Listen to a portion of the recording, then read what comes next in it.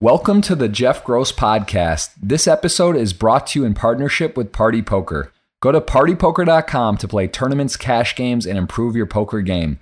Make sure you subscribe to the podcast to hear all of my future episodes. All right, welcome everyone. We have another special guest on a podcast. It's episode number 54. We have Mr. Scott Ball join us. Scott, how are you? Good, man. How are you?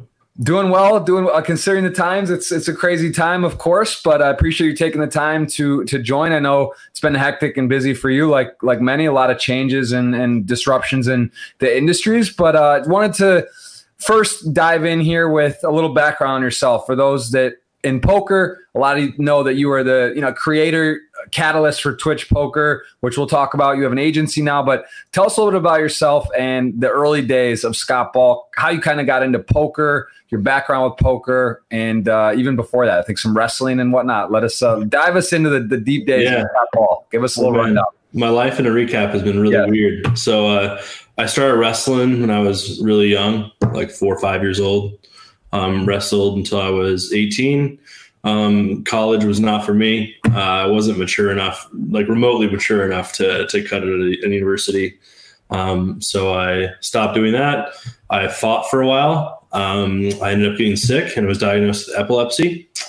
When that happened, I ended up not really knowing what to do, man. Like I had wrestled since my first memory, I'm not joking, is a wrestling match. My first memory is like my first match I won and my dad just being so freaking proud. So I got like the dopest, like little like $1 breakfast burrito from the snack cart immediately following my win. They gave me a stomach ache and I just got dominated my next 2 matches, but I was so pumped I won one match. That's awesome. That's good. It's nice to have that positive reinforcement. And I mean, sports as a kid and doing competitive stuff. So I get it. That's awesome. So you were doing wrestling for how long was that? 14. Well, I mean, if you count my fighting years, like 17 years, 18 years or so. Wow. So I didn't want to do college. So I started fighting for a while. I ended up having a few bad experiences over like a 2-week period, getting diagnosed with epilepsy.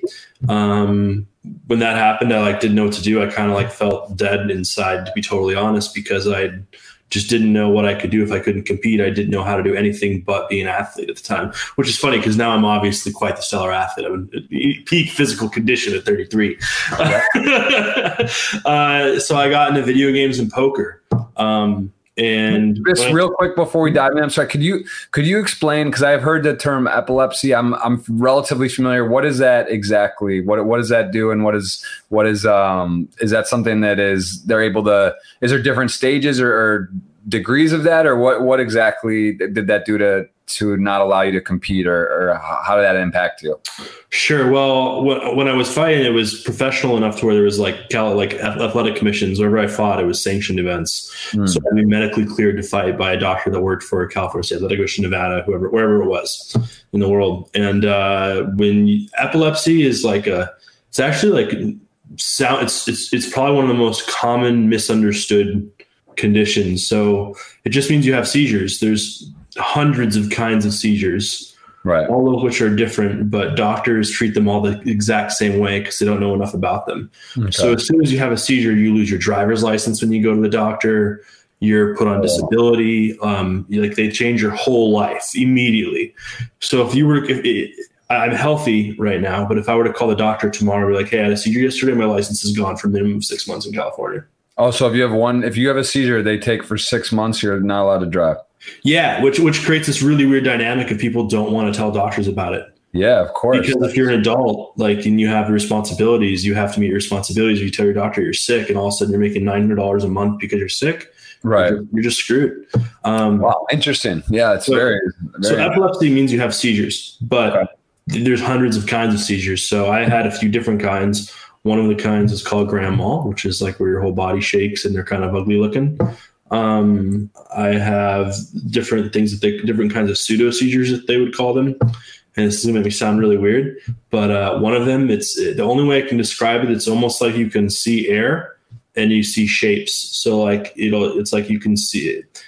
I totally space out, lose sight of any conversation that's happening. Don't remember what the conversation is happening. Nothing happens to my body, but it's like I can see like circles or triangles or like stars, like kind of in the sky, almost like in the air in front of me in the room. Then there's other seizures where you can be talking to someone that I've had in the past, where I'm having a conversation with you and all of a sudden I'm just like blank out and just stare at you for like 20, 30 seconds. And you're like, hey, you going to respond to me? What's up, man? Hey, you there? And I'm like, oh, hey, what's up? So there's different kinds of seizures, and they treat them all the same way. And you've had a variety of them. You've had several different types or different. A few different types. Yeah.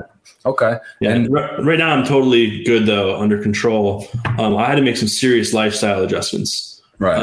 And it's really important that I maintain those lifestyle adjustments, or I do get sick. So I have to be really on top of my stuff in order to stay healthy. And what was that sparred by the fighting, do you believe, or was that induced from that, or is it seizures is totally random? I mean, is it generally from fighting and stuff, or is it just people get them or don't get them? And is there any like direct cause they think? Yeah. So I'm not going to get into all the specifics of one of the stories, but there's two stories. One, I got knocked out really bad for the first time in my life, and 2 weeks later, in an act of self-defense, I ended up getting tased for like over a minute when I was jumped by 3 people. And I started having seizures like a day after that. So I got tased for a really long period of time and probably shouldn't be around. So I personally think, because I was hit, I mean, not gonna lie, I was hit a lot. I was a wrestler, so I would just walk at people and swing and take them down and try to win fights that way, which involves getting hit sometimes, right? But I personally think it was probably more the fact there was like an electric current running through my body for way too long at some point. But yeah, so then I got into poker and video games. I started a little esports organization called It's Gosu Esports that ended up, we ended up having a Dota team that became Cloud9's original Dota team. League of Legends team. We had a Dota team with guys like Universe and 1437 and Bulba, guys that have actually won a tournament called the International multiple times. Okay. And I had one of the best StarCraft rosters in America, and it was pretty cool because I was paying I had a total of like $1,000 a month that I was spending on players' salaries. Nice. This is like OG esports, right? Where there was no money really unless you played for one specific team called Evil Geniuses. What year was this roughly? How long ago was this? 2008 or 9, maybe. So I mean, this is like pre the esports craze. Like this is like this is pre the craze for sure. Level 1, you were in there. You saw, so you were with the wave and sort of seeing it develop from the start. Yeah, I was involved in esports since like pre-Justin TV days, so like pre-Twitch, pre-streaming, back in called Warcraft 3. It goes way back. And I was literally playing like 1 cent, 2 cent online in poker, and I ended up living with a bunch of pro gamers in a team house. Yeah. And we, of course, naturally started playing poker a couple nights a week at the house for like 20, a quarter at a time. Mm-hmm. And then we started playing for like $10 at a time. And then I remember thinking like, oh man, this game is so good, and I'm so good at this game. It's so easy. So obviously, after running the local casino in Oceanside, California called Ocean's 11 and play this 1-1 $40 capped, 40 big blind capped game that rakes 10% of pots. Wow. So an unbeatable game. And I'll never forget, literally the first hand of poker I ever played in an actual casino. Like the first hand I actually put money in voluntarily. I had aces and I just got it all in versus the old 7 deuce and just got mashed for 40 big blinds and left with my head down. Walking to my car, like, screw this game, man. It's the hardest thing ever. I can't believe people can be that bad and beat me. And the reality is I was just as bad as they were. So, yeah, that's a dramatic beat, though. The best hand versus the worst hand, all in 5. And yeah, it's amazing you stuck with it. That's a tough way to go out. I didn't know what to do, man. I just had 40 big blinds, and I was like, "Well, I have aces, so I'm all in. That's how you play poker, right?" I read the Legend Phil Hellmuth book that said if you have a top 10 hand, just go all in over and over again, and you win. Right. So I did, and I lost. It wasn't for luck. It wasn't for luck to win it all, right? That's the way it is, man. We got a lot of love for Phil. We'll talk about that some with Endgame Talent. We'll touch on that later. That's exciting stuff that you got president of a very successful agency running. We'll definitely hit on that. But yeah, so tell me a little bit. You do the wrestling. You have this epilepsy, some stuff where you can't compete. This is what you know. You get into games. You're doing some esports, and then how did you? what year did you get? Was this when you went into Twitch, or was this before that? Were you doing some working? This is way pre-Twitch. Way pre-Twitch. So you're doing this until what? Then what was the next step after you started picking up poker? You were playing poker for a while? Yeah, so I was playing like 1 cent, 2 cent online, and like 2 cent, 5 cent, 5 cent, 10 cent, and just kind of climbing through the ranks. And I remember, to be honest with you, I had a job at a little local casino, just trying to make ends meet. And I was like a security supervisor on the graveyard shift and on a reservation. So it was a pretty sketchy job, actually. And I was making $10.50 an hour to like get in fist fights with people that were drunk and fighting each other. It was horrible. So I ended up doing that for like maybe 6 months or so. And I was able to get myself to the point where I would definitely not rolled for it, but I decided to try like 1-3 live at a local casino called Pechanga in Temecula, California. And I remember going in there, and the poker room was huge, super nice, really spacious, really comfortable. And I kind of just went on like a huge heater, and I don't remember the exact number, but I want to say I won like 35 sessions in a row. Right. And just I won between couldn't lose. Just got mode. Like mode. Yeah, yeah. I was definitely doing the impossible every day. Yeah, crazy. Yeah, so I won like a decent amount of money. At the time, I was married, and I ended up having to contribute for my ex's father's funeral a bit with the roll I built. So I ended up losing a chunk of my roll, and then just kind of working various small, like low-paying esports jobs because I was passionate about the industry while trying to play poker to supplement my income. Mm-hmm. When I worked with Evil Geniuses, the bigger team I was just talking about earlier, at one point I was not paid very much money. And I literally texted my boss and I was like, hey, I need a $3,000 loan to try to play poker so I can make ends meet with the salary I'm giving here because I want to focus on this. Right. And he was like, I'll just give you $3,000, which is pretty cool. He was like, you should go do that. And I played poker like 20 hours a week and worked for EG, making like EG, I think, was paying me $1,500 a month or $1,800 a month. And I was making a little more than that playing poker. So I was like, okay, well, I can make $3,000 a month and I can pay my bills. My apartment was $840 a month, Right. And then I kind of just kept playing poker from there. And where were you living during this time? This was still you were in San Diego, or? I was in a town called Temecula and a town called Lake Elsinore, which is all in the same area. Okay. So in San Diego area, but it's technically Riverside County, I think. Right. Okay. So you're grinding, you're playing, you're doing the poker thing, you're making some money, the booms are going on, you're watching it. And then where did you segue from that? Or were you, cause you were playing a fair amount of poker for a while, right? I mean, you were doing it for you're playing tournaments. Did you prefer cash games or tournaments, or you did a little everything?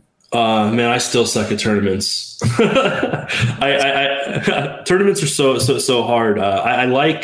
I just love poker, man. It's a game that's like really, it's hard to think of many things that have had a bigger impact on my life than poker. So I feel like I owe the game of poker a lot. Like when I started it, when I was working with Twitch and I brought poker onto the platform, it was one of those things where it was the first non-endemic vertical Twitch had ever brought onto the platform.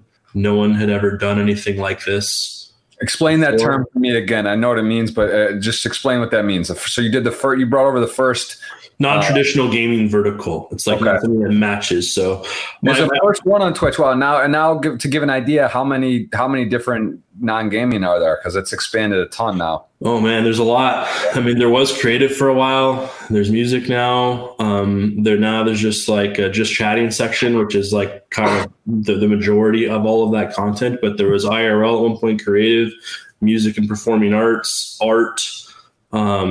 All sorts of different stuff. There's other casino games now, chess. Yeah, I'm just kind of scrolling through here. If you guys aren't familiar with Twitch, I would be surprised. But this is where you can watch. Well, I'll let you actually, since you know it better anyway. How would you describe as someone who doesn't know what Twitch is? What is the way you describe it? Because I mean, look at how many different games and how many different viewers are. Just all literally any type of video game or category. Plus whatever the stuff you're mentioning as well. But what is Twitch to someone who's never heard of it? Yeah, Twitch is a live streaming platform, but what makes it the most unique is it's all about communities. It's all about hanging out with the streamer and all about hanging out with the viewers.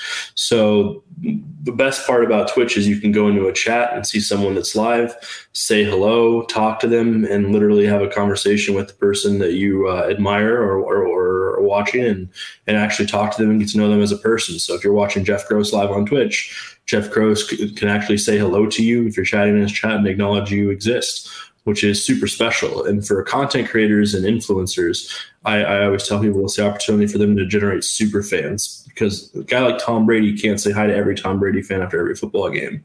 On Twitch, that Twitch streamer can say hi to whoever they want to. And sometimes there's so many people, it's impossible to say hi to everyone, but they do get to as many people as possible. And they do come around usually to, if you're in there enough, acknowledging you, which is a super big deal, you know? Right. Yeah, like this is it right here. Just showing an example, guys, like this. There's Ryan Schubert. He's streaming. He's a part of Party Poker, and he's in there dancing, playing music. You see him on video. You can type in the chat, and there's, of course, a delay with poker, which is different than most of the categories, right? That's one thing that where you can have live interaction. But for poker, of course, there's a delay. You know, you set 3 to 6 minutes. And so if someone that is watching your stream doesn't just see your cards, it makes sense. But, other than that, it's pretty instant, right? What is the actual delay on like just games that are live or people, most of the Twitch? Is there a slight delay that pauses? So, it's not like Twitch isn't reviewing everything before it goes through, right? It's pretty much live. And then if there's gets warnings, or if there's some protocols to people that are being hazardous, I guess there's people report or this and that. But is there? I've been actually with you. I went to the one of the main. I don't know if it's their main or in San Francisco. Like the headquarters of Twitch is pretty cool. Like the big jumbo screens and people are watching and looking. It's like the New York Stock Exchange, but for the headquarters. For video games. Yeah, for video games. But is that something like with security wise and everything there? How closely do they monitor? Is there any protocol, or how do they kind of keep track of all this? So, it was bought for $970 million. Correct me if I'm wrong, from Amazon in 14 or 15, 16, somewhere in there. And it's probably worth way more than that, right? It's just snowballed and grown continuously. Yeah, I don't know what it would actually be worth right now. Amazon already owns it, so I think everyone needs to grow it and make sure Amazon's happy. Right. Where do you go from there? It's not much to no one's really buying after that. Your exit's been had. Now keep the parent company happy, which is not always easy to do, because they set big goals. Obviously, when they spend $1 billion on something. Yeah. So how close do they monitor stuff? So stuff when I left was like 15-second delay, and I know it's gotten better. So it's probably within like that 5-second number would be my guess, but I don't know the exact answer to that question. Yeah, I'll say when I chat, when I do go into streams, or if I say hi and chat in and then it's a live version or not on a delay, it does seem like almost instant. If someone sees it right away, it's not a pause. So it's pretty incredible. And tell me a little bit about what year you went to Twitch. How did you get to Twitch? And when you came to, I like asking like 7 questions at once. So let's just start with that. How did you get to Twitch? Where did you segue in to get to this? And it used to be called Justin TV. So explain a little bit about the evolution of Twitch, if you will, as well. Yeah, sure. So I'll start with the evolution of Twitch. So it started out at Justin TV. They said, okay, well, we're going to let video games be a part of our platform. It was originally just a guy named Justin Kahn walking around with a webcam and filming his life, basically, which is pretty dope.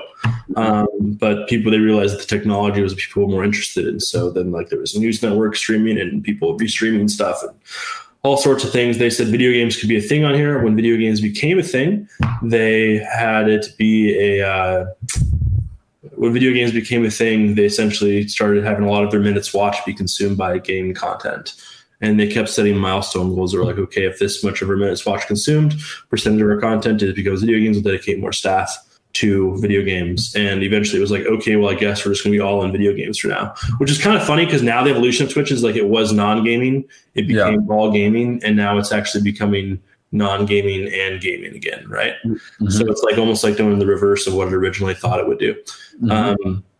How I got started there, video games was a huge chunk of my life, and obviously had esports teams. And when Justin TV became a thing, they were streaming these big tournaments, which was just a massive opportunity for all of the esports organizations to get their players out there and try to get sponsorships, because there really wasn't money in the space. We were all doing this for, I joke around. People ask me sometimes how you get a job in esports. Well, back in the day, it used to be you worked for free for a really long time and hope it worked out. Now you can get, if you have a really good resume and you have connections, you can get a small paid internship.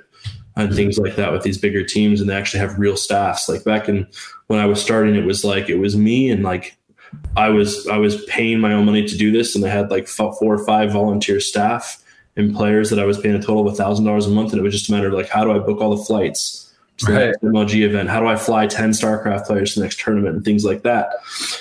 So Justin TV and Twitch TV created a huge opportunity for us to build sponsorship relationships and try to get our content out there and build a brand. Right. We ended up getting to know the folks at JTV and Twitch really well over the years. I was working at a company called Razer when I moved to Twitch, and I was on their esports team, working on that initiative there which is a big peripheral company. Okay. And at the time, it ended up I was at an event called EVO, which is in Vegas, and it takes place like roughly around the World Series of Poker main every year. Okay. And for any poker players that are a little bit interested in video games, highly recommend, if you ever have an unfortunate main event series and you're still in Vegas, checking out EVO, because it is super dope. It's the Fighting Game World Championship. So it's like 1,000 plus of the best Street Fighter players in the world will show up to play against each other in Street Fighter.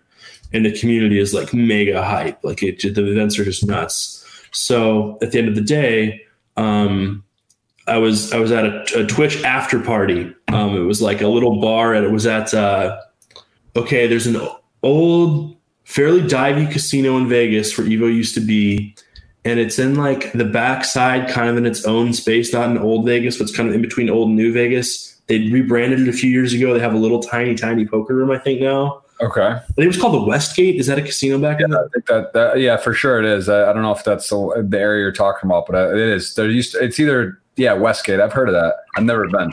Oh, you don't want to go? Not a spot. Not that spot. It's not the spot for you or a lot of people, I don't think. Right. I think it might have been Westgate, but it was something like that. And they're having this after party at this little bar, and they had Street Fighter setups and all these things set up for people to play. And we're all drinking. And a really good friend of mine named JT Gleason, who was actually my second boss at Twitch, I guess. Mm-hmm. Honestly, we were drunk, and he was like, "Scott, poker's so cool." I was like, "I could poker on Twitch stuff. It'll be fun." And then he was like, "We got to go talk to Justin Wong right now." And Justin Wong was the guy running partnerships there. And not the guy. Justin Khan. Yeah, Justin Wong's an OG though. He was there for a really, really long time and definitely played a pivotal role. And he was like, and he was drinking too. He was like, "Okay, poker's cool," but he was like, he's a Stanford guy, so he was able to keep his composure better than me, right? He's like, "Okay, we could do this." And then a few days later, I got a call from their CSO, or former CSO, a guy named Colin Carrier, who's a real smart guy, and he was like, "We've never done anything non-gaming. I think poker's cool. Think you could really do it?" And I was like, "Yeah, I can do it." And they set these like what were supposed to be very intense milestones for like viewers and minutes watched. And they were like, if these achieve this level of minutes watched, like maybe we can make this a real thing, and you could like just focus on growing this category. Twitch has a super dope philosophy that I've carried over to Endgame that I love called experiment. Then they say it's a experiment to decide. So they're down to try things and see if they work. Right. So they tried it. What was the term you used for that? Experiment to decide. Experiment to decide. Interesting. Okay. I haven't heard that. If you want to do something, try it, see how it goes, and then make a decision before you make the big grandiose decision. So they set these goals that were like really intense there. Like if you could hit this many minutes watched a month at the end of 3 months, we will make poker on Twitch a thing. Boom. Well, we did it in like 16 days. We had that minutes watched. And tell me about that. So how did you once you were given that task, once you kind of got, this got to be exciting because you love poker, you're working there, and now it's like you get to sort of form a category potentially if you can hit the barometer set. So what happened? So how did you then? What was your first plan of attack? So the first thing I did was call Jason Somerville. Smart. And this is back when I think he was like Ultimate Poker or something like that. You know what? That summer, this is when poker first got legalized in the U.S. Antonio was one of the face of that. I remember I was one of the sponsored players there for the summer, and we had a couple meetings, and I would see Jason running around like he had a crew, he had the cameras, super go getter, and doing the stuff, and he was doing I think on YouTube maybe originally or filming some stuff for that, and And then I just saw him like, run it up. He was doing run it up, do this whole concept. And I hadn't really got into any of the Twitch. I didn't know, not Twitch, even just like social or YouTube or anything. And I just kind of was like, man, this kid's really motivated and hungry. And I saw him doing his whole little deal. And I remember that whole process because he was like, that's where he was diving in, going for it at this time. And this is literally that summer. It was then when he kind of got going on Twitch, or was it the next summer? Because it was like 13, right? That must have been 2013, I would guess. Or 14. Yeah, something like that, 2013, 2014. And he, it took me a lot of convincing him that he should stop doing YouTube and just focus on Twitch. It was like, that was like a real sweat where like Jason might not do this. And if Jason doesn't do this, I had a backup plan. But to be honest with you, the first part of my strategy, and it was the first time anyone at Twitch I created a strategy for actually growing a vertical on the platform, was I needed to find a face and a voice of Twitch poker. I trusted Jason. I know that Jason is a great human being. Yep. And I know that that guy works so hard, dude. When he's committed to something, he is like so focused and all in on the thing. Absolutely. It's amazing. And I know if he saw it working, he would be a good face and a voice. So Jason got a lot of love from us back in the day, and he really killed it for us too. Yeah, he's definitely the godfather of Twitch poker in terms, stream wise. And it's interesting. Again, for those that don't know, that is like you are the one who came on, and this was your task to sort of build it. So you guys sort of made a partnership there, and it had it's an alliance to make it work.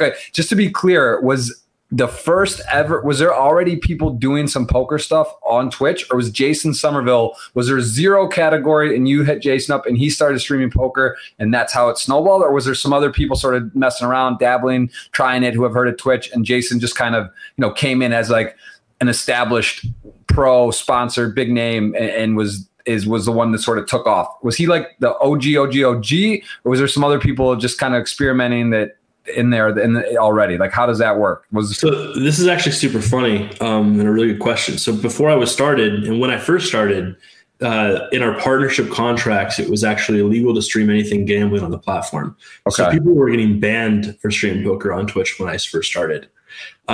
Jason, when you say first pro, I honestly don't even think Jason had become a big pro yet. I think at the time he was like an ultimate poker guy that people knew had a lot of potential, but I don't think he had quite like Jason's made it, I would say. Yes. He killed it. I don't think he had like made it back then. Yeah, I guess I was thinking in my head, he was already with Stars, and he was like a big. No, he wasn't with Stars yet. That happened.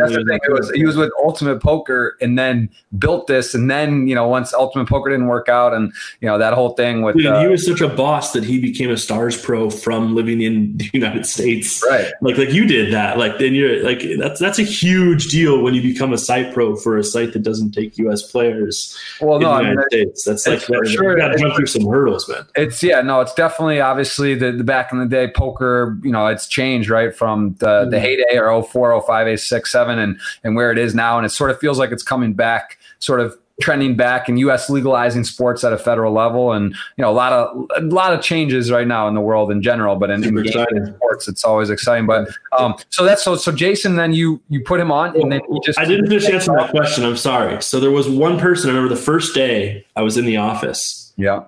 Because I started from home for a while, and I was just like talking to Jason's friends, so guys like Dan O'Brien, people like that. Yeah. Oh yeah, Dan O'Brien was pretty. He was playing a fair amount. He was. When I started at Twitch, there wasn't like a Scott, this is how you do your job. This is what you do. I showed up with like a 10-page strategy. It was like, I'm gonna do this, and they're like, great, go do it. Here's your desk. By the way, here's a computer and here's some peripherals. I hope you like them. And I was like, oh, okay, thanks. So I remember sitting at my desk. Yeah. Honestly, I put on my headphones, turn on some music. I was like, what the hell do I do? What do I do next? I have no idea what is going on. And I ended up just going to Twitch and sitting on the site and was like, well, I'll just type in the word poker and see what happens. And there was a guy named Grips streaming poker. So Grips was probably the person that I would say was the first person that wasn't Jason that I saw stream poker. Evan Jarvis. Yeah, Grips. Yep. Then, this is so back in the day that Jamie Staples literally tweeted at me and was like, hey, can I talk to you? I really want to stream poker. And I followed him, DM'd him. He had 2 or 3 Twitter followers at the time. And he said, hey, Scott, I would really like to try to stream poker, but I have a Mac and there's no delay features of it. This is so old school. There was no delay built into Twitch. So you couldn't just drag a bar. You had to use OBS or XSplit, and there was no way to get delay on a Mac. So the only way you can get that delay function on Twitch was if you were partnered. So Jamie had 0 viewers and 3 Twitter followers and sent me basically a few tweets or messages that were like, hey man, I really believe I can do this. I'm going to work really hard. I can do this. I promise I can do this. I know you're not supposed to, but will you please partner me so I have a chance? And I partnered Jamie, and now Jamie's obviously growing into something pretty big, right? Yeah. And that's all because he worked super hard to do it. But like, that's what I mean, how old school. Like, I think Jamie had 3 Twitter followers when he messaged. That's crazy because, the first, obviously now Jamie Staples, people who know poker, know Twitch, know his name. He's all synonymous with Somerville and Lex and some of the guys that have really blown up or had huge streams. Tonka over the years. I mean, you've seen everyone kind of come through the ranks. You've been there from the start, and you follow up with it. But yeah, I mean, shout out to Jamie and what he did, and I think that just shows kind of work ethic and going for it. And same with you. It's like you have an idea, you got to just believe in it, you got to just stick with it because it's not easy, and you got to want it, right? Like it's like there's so many people that you can make excuses. Oh, I don't have this, or I can't get that, or you look at a rule and listen, rules are meant to be followed, but just for guidelines, right? You got to have people to keep everything the status quo. You can't have whatever. If you really want something, you got to go for it, and maybe take a shot, make an ask, reach out to someone, and I think that's something that Jamie was fortunate that you were able to sort of recognize that. You see the desire, you see the hunger, and he got to expedite his career. And that was how I got into Twitch poker. I saw Jason Somerville, I saw Jamie Staples, Kevin Martin, these guys where I went on and I was like, man, this is cool. Like, I love poker, I love people. This makes sense, right? Like, this is something that makes sense and is viable. And I think it's something you can see as well. Like, I can't imagine how many people, known pros, people come to you and say, even now, we're like, hey, like, I want to stream, right? Or not even on poker, I want to do this, I want to become a streamer. It's not easy, right? Like, it's like you can give them the blueprint. You can say, all right, here's the equipment, here's what you need to do. But if it were easy, everyone would do it. And the reality is, it's like, there's stuff to it. You need the equipment, you need help, you need OBS, to Streamlabs, you need to do all these things. You got to learn it. And it's not easy to start from zero, right? It's really hard. Like Jamie or these guys, everyone did it.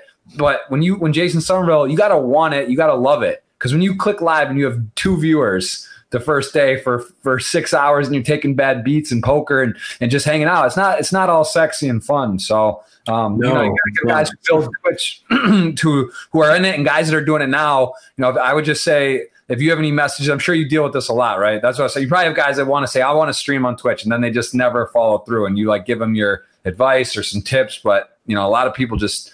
Do you remember how you started?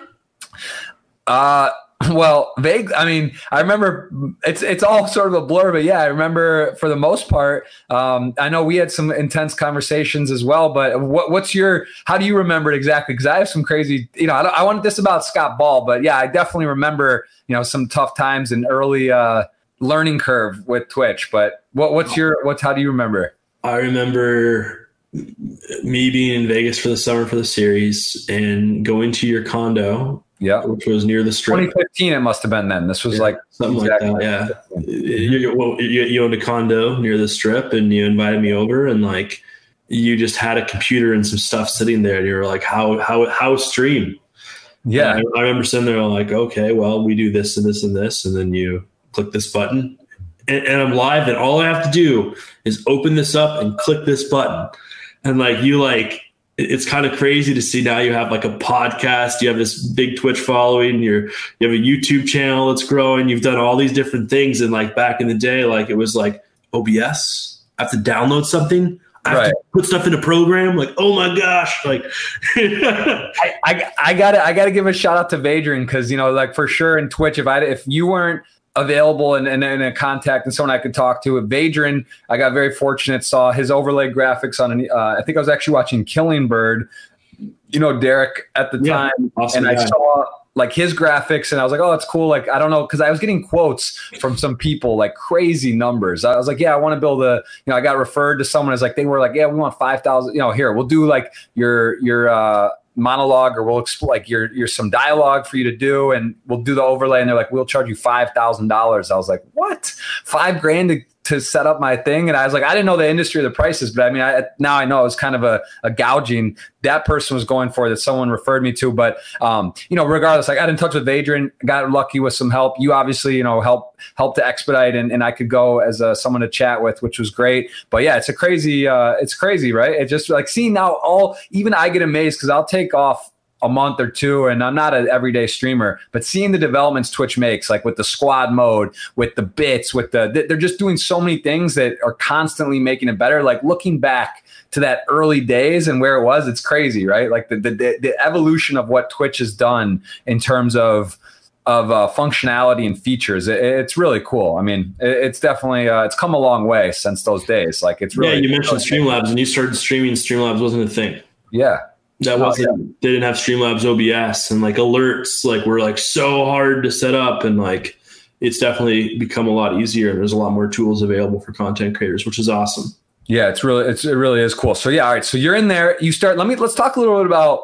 I want to touch on the John Party, Ryan DePaulo stuff right now, where they're trying to get partnered. I want to cover that in a second. Don't let me forget. But talk to me a bit about the early days, front page. How many people you were managing, all these things. Because he wants to bring up that subject. All right. So I just want to. I want to know how, because it came. No. It came up as there's so many. You all of a sudden go from Jason.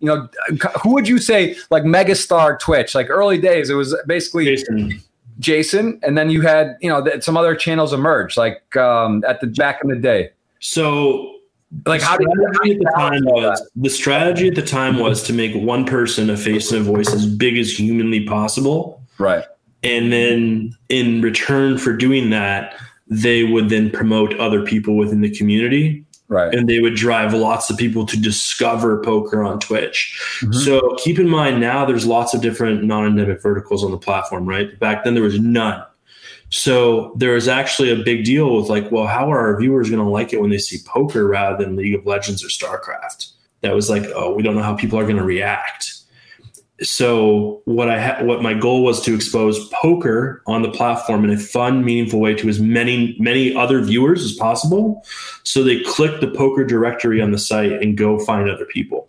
Right. So front page time has always been and is very expensive. That's something that Twitch can sell for an enormous amount of money. Yeah, it's really wild, actually. I know. And I'm sure you've heard stories, but it gets crazy. Yeah. Because that the site gets hundreds of millions of people a month. And like, if you're on there for an hour in what they call the hero slot, which is like the first thing you see when you go to twitch.tv, right, the exposure is just, it's insane.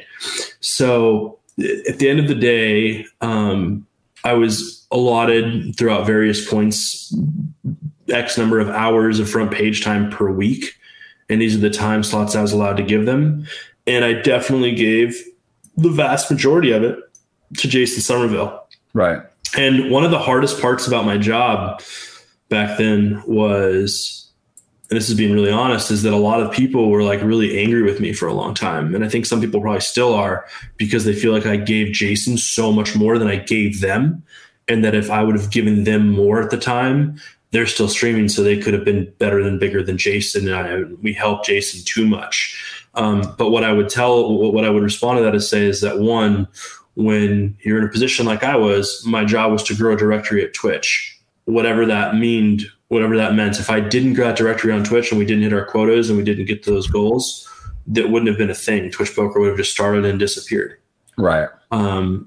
Two, I really think the strategy that we put in place, while it frustrated some people, worked. I think Twitch Poker has definitely like revolutionized poker. I think like Poker Central didn't exist before Twitch Poker was a thing.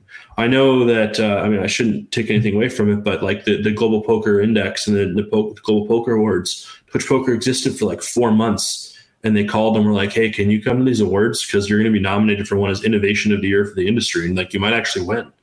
And we went and we won. And it was the only thing for 4 months. Like poker on Twitch and the work that Jason put in on the ground and building this revolutionized the whole game. So rather than people being frustrated that they didn't have as much front page time or support as Jason, I would hope that people would realize that he really did a lot for paving the way, and he did promote people. He still does. Look at Run It Up. They have a bunch of Run It Up people now. Like, he's always done a good job at growing other people, hosting other channels, bringing audience to their channels, growing. Like, he did a lot internally at Stars back in the day to like help evangelize Twitch in PokerStars. And yeah, I mean, look at, they have 1.5 million followers in the category now. I mean, that's pretty strong. You look at even, other games, and there's very popular games. I mean, 1.5 million, that's massive.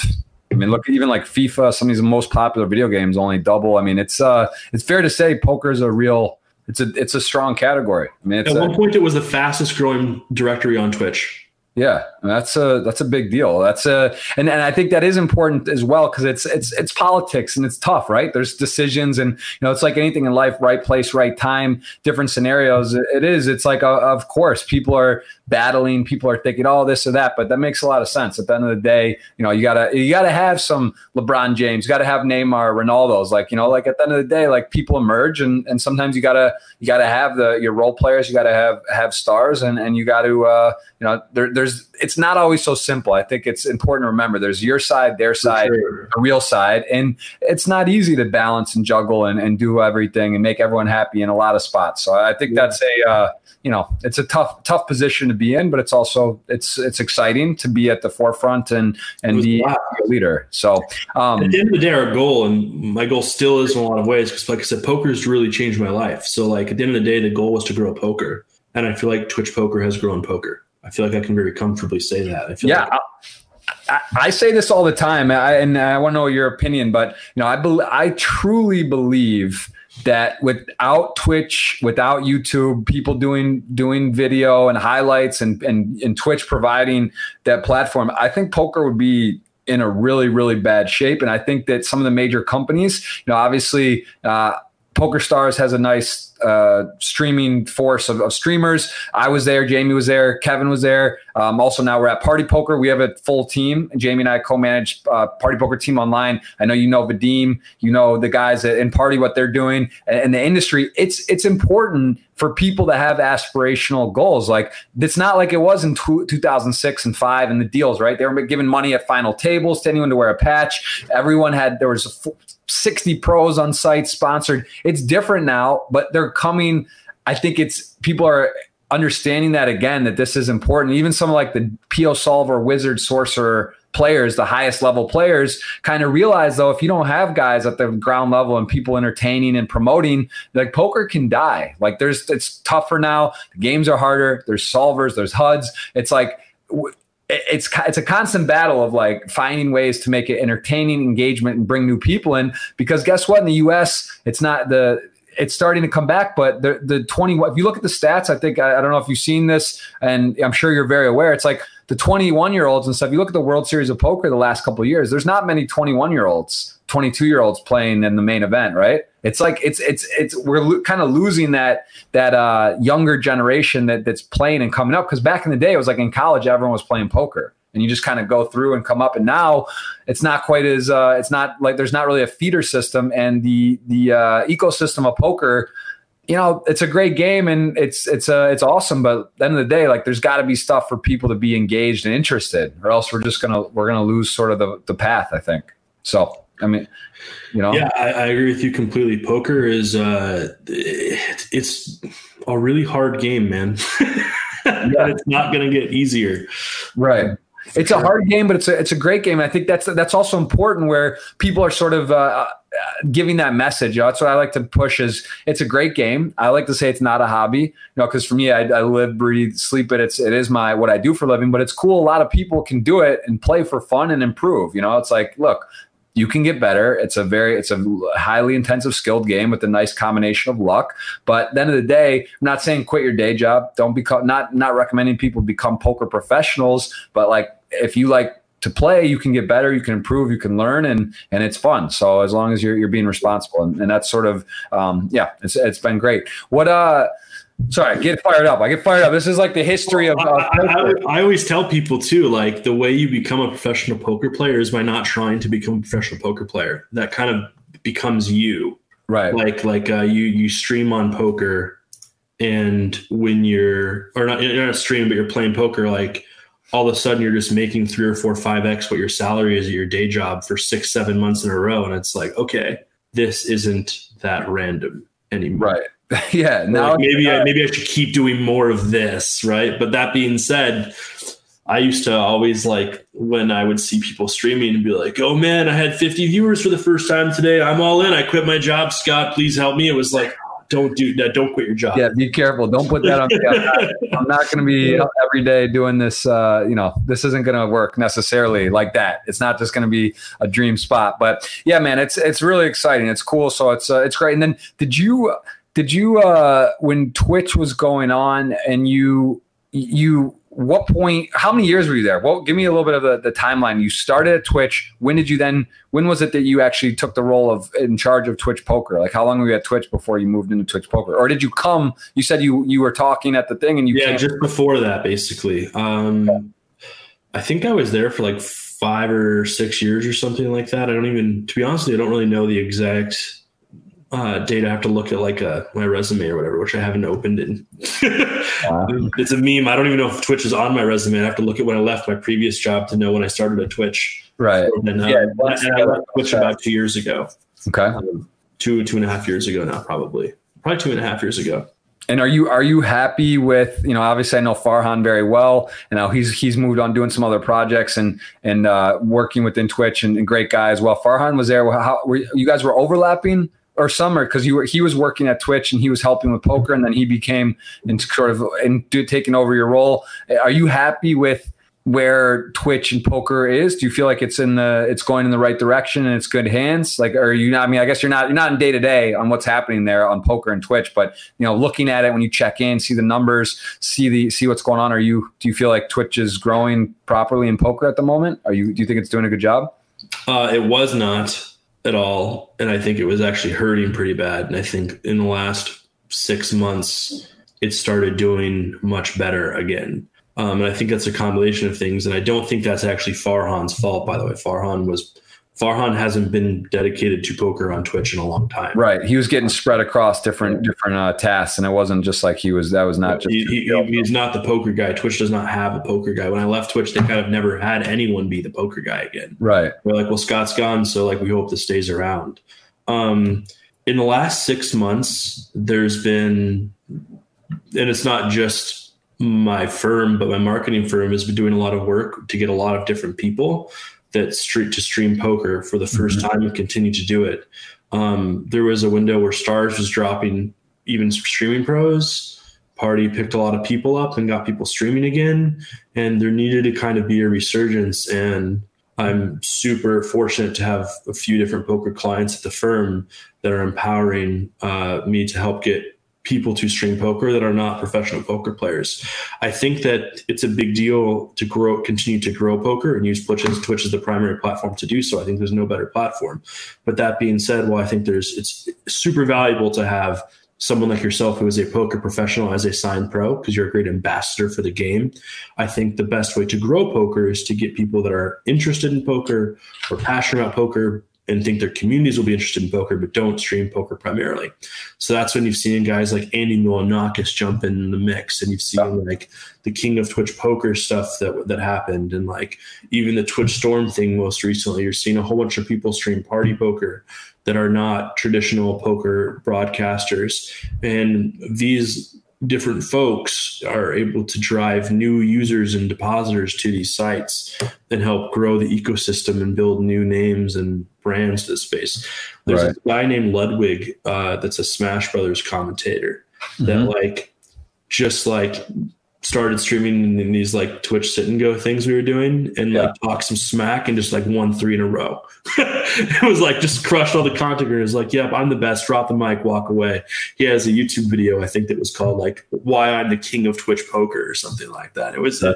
It's fun and it's exciting, and it brings new people to the game. So I think that was in a bad place, but it's in a better place now than it has been for a while. I have to step in just to just to clarify on the term you did. You mentioned that Stars dropped streamers and Party picked them up. I can't speak because there was a huge change in Party Poker. Obviously, Daniel Negreanu, who was basically the face, the ambassador for so long, is stepped out. Not to go into too many details on that, but he did leave and went to another network. I can speak for myself, Jamie Staples, Kevin Martin. I don't, obviously there's a big change. A lot of people left, but I can just make it, for the record that we were offered and didn't choose to renew and went with Party Poker. Yeah. But I do know they did drop, some guys like Nanonoko.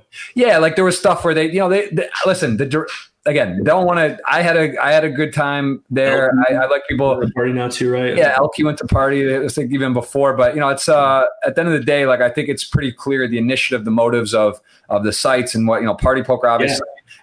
Yeah. They're Rob and what they're doing and what their motives are, and they're really just focused on poker. Whereas some other sites, I think, showing they're more into like casino, gaming, sports. Which listen, the industry is moving. The industry, there's very big sports presence coming, and a lot of these sites are their businesses, of course, first. But I think that's what I like about what Party Poker's doing, and they care about poker. Rob cares about poker. Within major companies that have. Poker's not their predominant focus. That it's good to see that Rob, is there driving and really paying attention. That's what he's doing. It's poker alone, not looking at the GVC and what they're doing with sports and casino. That's a separate category. Whereas Stars, I can't say. I just know that it's pretty clear what their focus is on. And, again, it's good to have competition, though. It's good if, like I was saying, too, if everyone's streaming at Poker Stars and there's Tonka, who was a monster, is at 888, and now he's not there. And now Party has no streamers. Like, guess what? That's not good for people. That's not good for aspirations that want to come up because there's no deals, there's no sponsorship, and there's no competition. Stars can pay, the minimum or whatever, and that's it. When there's another show in town, it's good, So, and also I think it's just I just don't want to go on a tangent here, but it's good as well when there's competition and when there's multiple places to stream, because it just allows people options, and it allows the sites that they have to give to the players, right? There has to be some incentive and some, it's obvious, it's economics, monopoly. You don't want a monopoly. It's not good for everybody involved when there's 100%. So competition is great. Yes. I would say that from the poker site side of things, when it comes to growing poker, personally, I feel like there's two sites that are doing a much better job right now than everybody else. And Party is one of those two sites. I would love to see sites like Stars remember their roots and step it up again.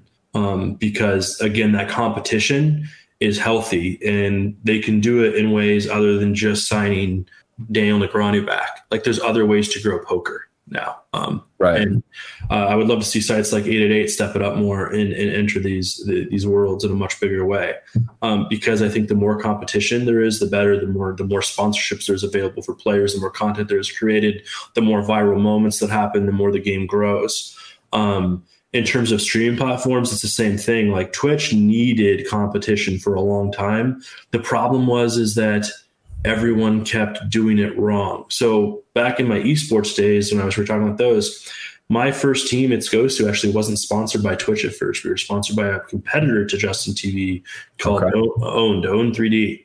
And Own3D went out of business because they were just paying people way too much money to be sustainable. So they just went under. If you look at what Twitch does now, you look at like Facebook gaming and YouTube gaming and these other Mixer.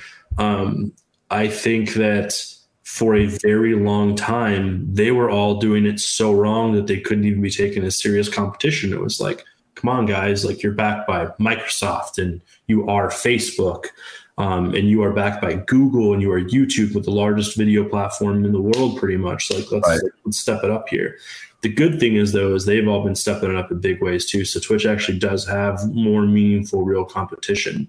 When you see people like Ninja getting moved to Mixer and Shroud and like the most watched people on the site at one point in time, that's a pretty big deal. Like that, like Twitch doesn't affect Twitch's minutes watched very much, but it is a big move when a site like that acquires those people. How, I'm a bit ignorant to that platform and how it works. What how big a deal is that? And can you talk a little bit of economics before? Because I do want to talk about Endgame Talent, what you got going on, and what we have going on. That I'm endorsing that part of it, and I believe in it, and I think it's awesome. But I want to understand a bit about that move with Ninja. Does that affect the bottom line on Twitch? How big a deal is it? And also, how is Mixer doing? Because I've never even looked at the platform. I don't understand. Is it the same exact thing or similar? And how does that work? Is it so Mixer's paying Ninja? Obviously, that he got a deal. I don't know if it's public info or not.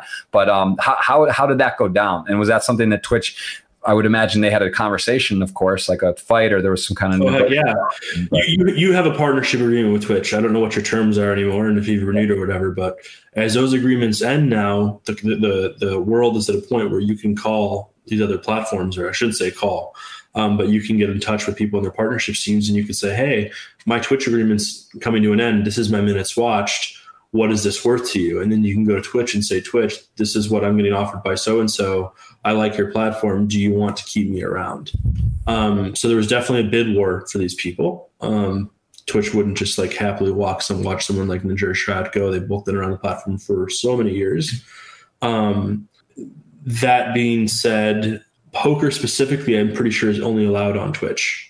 I don't think you can stream poker on Mixer, and I don't think you can stream poker on YouTube Gaming, which is really unfortunate, obviously, because it bottlenecks the game itself. Now, at the end of the day, when it's very interesting, so you would think people are like channel specific, because when you watch Twitch, you probably noticed you've had the same 100 or 50 people, whatever the number is, almost since day one, since you started. You have like Jeff Gross mega fans that you like see them in your chat. It's almost like, even if you've never met them before, it's probably like you've known these guys for years. Yeah. Oh yeah, absolutely. The reality is that Twitch's minutes watched, they released something that like really wasn't impacted when Ninja left, because while those people are very Jeff Gross specific and some of them will follow you to another platform, they are more platform stuck on their the platform of Twitch than they are willing to go to another one. How does that makes a lot of sense? How is Mixer? How is it? Is it similar with the same type of thing with subscriptions and other things? It's literally just a mimic. It's Microsoft's Twitch. So here's the biggest difference between Mixer and what makes Mixer so unique, and why they could give people. I don't know what the deals, the specifics is, and if I did, I wouldn't say them because it wouldn't be right to do, right? But at the end of the day, what makes things like Mixer so unique is that Mixer is owned by Microsoft, who owns Xbox. So like, when they signed someone like Ninja or Shroud, hypothetically, I'm not saying they did, but hypothetically, they were really smart. They could build into their contracts that they now have to, okay, we're going to sign you and you can stream Fortnite, but when we release a new Xbox exclusive, you need to create 20 hours of content around that game for over the duration for like pre-day one, on day one, and on day two. Right. To drive day one sales. Because game developers and publishers, we work with a lot of those guys at Endgame too. What they're really focused on is either day one sales or in-game downloadable, purchasable content like skins, things like that.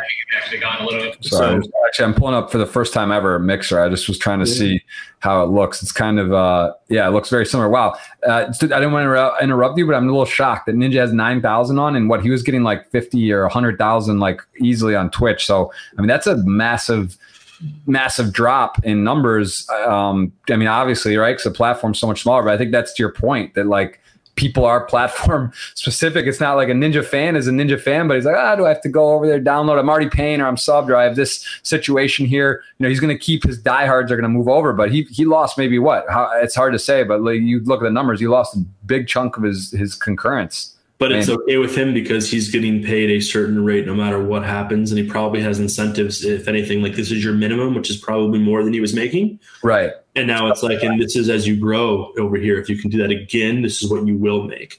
There was a time on Twitch where he had over 200,000 subscribers, paying subscribers per month. Wow. And those weren't all $5 subs. But that was also back when Epic Fortnite was just first exploding, and they did a thing where it was like, if you link your Twitch account with Epic or whatever, or vice versa, it was a free sub. So all these people that were playing Fortnite were giving their free subs to Ninja and other streamers, which was freaking genius and good for Tyler to explode. Ninja's been around since like Halo, and like he's an OG esports pro in America, and has been on the grind with, he had 100 viewers for a really long time before he became who he is now.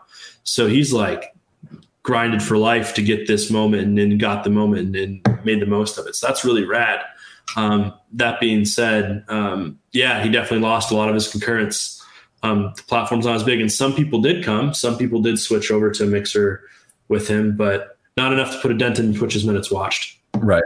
Okay. Really interesting. But you obviously, Ninja Smart Guy has a full team around him. So they looked at the numbers, they protected themselves. So they're not, it's not just like, oh, we're going to lose 90% of our concurrents, but we're going to have a nice, sweetheart deal and get them guaranteed plus upside, whatever. So yeah. he's a smart guy, and he does have a very smart team behind him for sure. There's no doubt about it. Very cool. All right. Well, that's interesting. So that's interesting. And again, you still, out of that sentiment that it is good competition, stuff like Mixer, other things, keeps Twitch on their toes, keeps them motivated, lets them know, hey, we got to be careful. We're going to lose a couple big names, but let's try to keep them. It kind of keeps everyone on their toes. Is that fair? Oh, 100%. I mean, they even have to have, from every aspect, not only do they have to pay people more money eventually to keep them, because eventually you can lose everyone. They also have to create even more features and more things that make it better for broadcasters. Competition for a site like Twitch is so important for the ecosystem, and you're seeing so much more growth out of Twitch. When I was first at Twitch, there was not a lot of people. Okay, there was not a lot of employees. When I left, there was like 2,500, and that number is, I don't know what it is now. I've heard it went down a little bit and then went up a little bit. I don't know where it's at, but the majority of that is engineers and stuff like that just are dedicated to making the site a better experience for content creators and viewers. Right. So they have to try even harder now than ever, and Twitch trying harder for you is only better for you, right? It really is nice to be a part of. It's been great, and I want to I love it. It's fun, and it's fun to see people building their own channels. And again, with content in terms of YouTube and Twitch, like I'll give this example about Doug Polk. He's really polarizing. A lot of people really like him or they don't like him. He's very, he's controversial. He stirs the pot. He's got his own style. He does what he does. But like I was at my first ever basically YouTube when I started in 2017. Jamie Staples actually was like the one who kind of put me on. I was like, you should have a YouTube channel, get this going. Didn't know what I was doing, bought a camera, was walking around the World Series in 2017. And I came to the camera with my table. I guess I'd been streaming Twitch for a year or so, seriously. And a guy came up to me at my table at like a 1500 WSOP event. And I got my whole, I've been vlogging. It's a break time. He comes up like, hey man, what's going on? Like, dude, that's so cool. He was like, and I was like thinking he was going to say, oh, I watch your Twitch or something.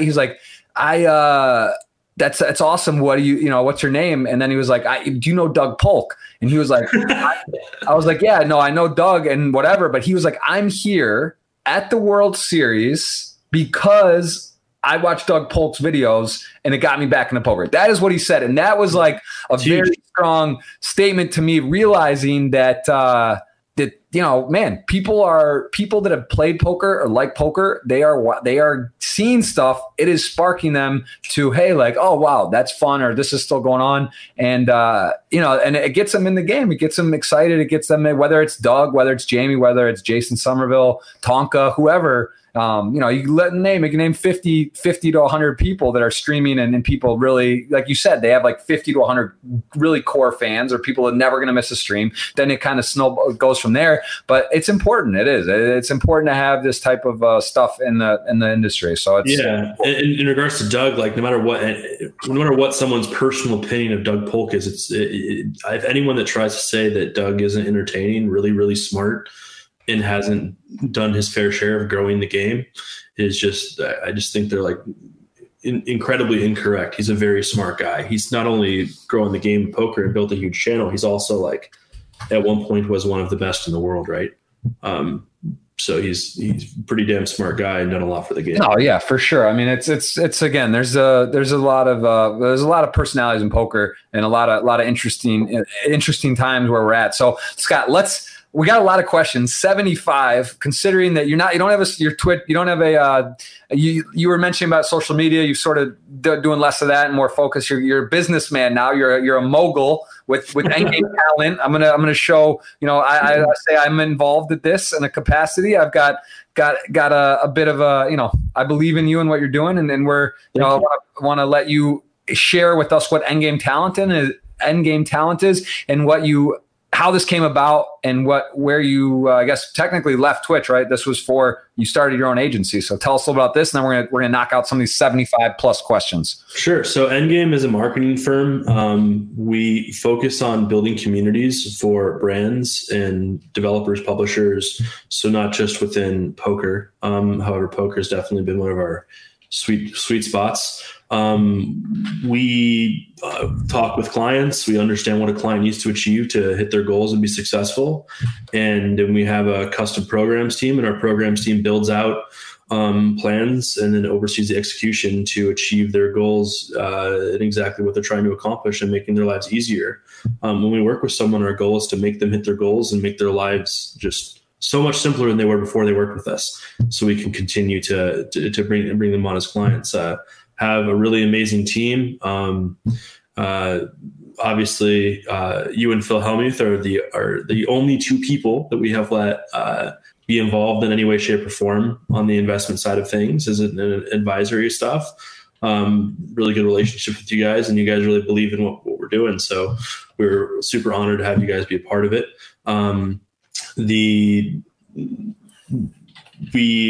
Because we're building communities, and that's our core focus for brands, we get to give a lot back to the Twitch community and get to spend a lot of money with content creators. We've paid over 500 content creators in the last 18 months. And that's not one guy, all the money. That's over 500 people have received some sort of money from us.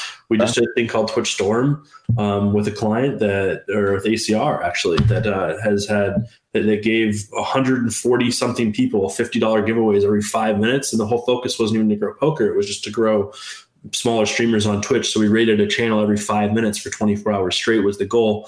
We had a few lapses, and hopefully we get to do another one. Hopefully it's even better. But we just gave a bunch of random small streamers $50 to give away to their stream, and send a whole bunch of viewers their way to talk about who they are and what they do and hope they get new followers. And it was crazy, man. When Phil got rated, he called me right afterwards when he was done, and he was super hyped, and he was offline for 20 minutes, and I could still hear the follower notifications nonstop. Wow. Because the train was 12,000 people. So it was mass people following him. It was we're talking on the phone for 25, 30 minutes. And it's just the new follow alert in the background. The Streamlabs just said it. I'm like, hey bro, can you lower your computer speakers? Cause I can still hear all of your followers, which was pretty cool. Right. Yeah. We focus on building communities for brands and helping them achieve their goals, whether that's new for casinos. It's a lot of new first time depositing users. And I can very confidently say that there's no one in the world that can drive a new first time depositing user to an online casino than we can, hands down. And we'll prove it time and time over again. We work with a lot of, we work with a lot of game developers and publishers. We've done some work with a company called Tencent, which is one of the biggest companies in the world, and PUBG Mobile over in China before it was rebranded. Same thing for them. We build communities around their game. We get people watching them. We give them a chance to be a thing on Twitch and exist. For anyone, having a community on Twitch that you're a centerpiece of is really valuable, because that's organic marketing that is evergreen and will never go away. Right. Once we get it to a point, they don't even need us, which is cool. That's what we want. That's it's very cool. It's awesome to see, kind of your path and development, and also understand your relationships and contacts, and then sort of dive into the next phase, and what your passion is and what you're great at. So that's exciting. And is there any plans for, in terms of goals in the future so primarily right now, is that fair to say your primary focus is Endgame talent? Yeah, it's my only focus. I do play a bit of cards. I go to the cage in Costa Rica as much as I can, which is I've been there many times. It's fun, man.